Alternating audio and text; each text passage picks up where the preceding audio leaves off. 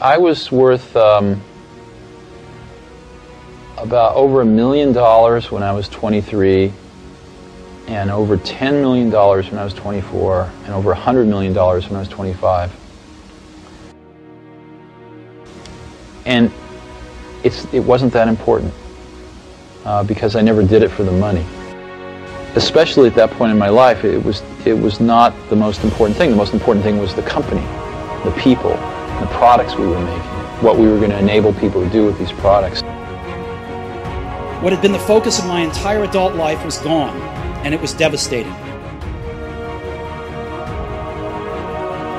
I didn't see it then, but it turned out that getting fired from Apple was the best thing that could have ever happened to me.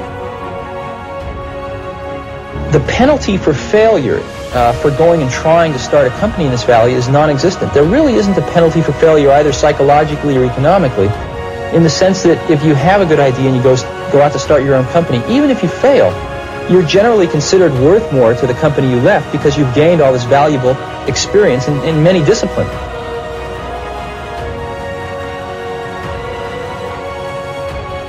Most people don't get those experiences because they never ask.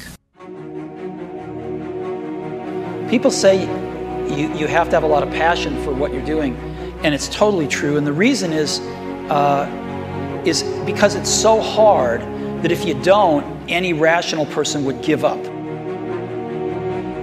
Most people never pick up the phone and call. Most people never ask, and that's what separates sometimes the people that do things from the people that just dream about them. You gotta act, and you've got to be willing to fail. You've got to be willing to crash and burn. If you're afraid of failing, you won't get very far.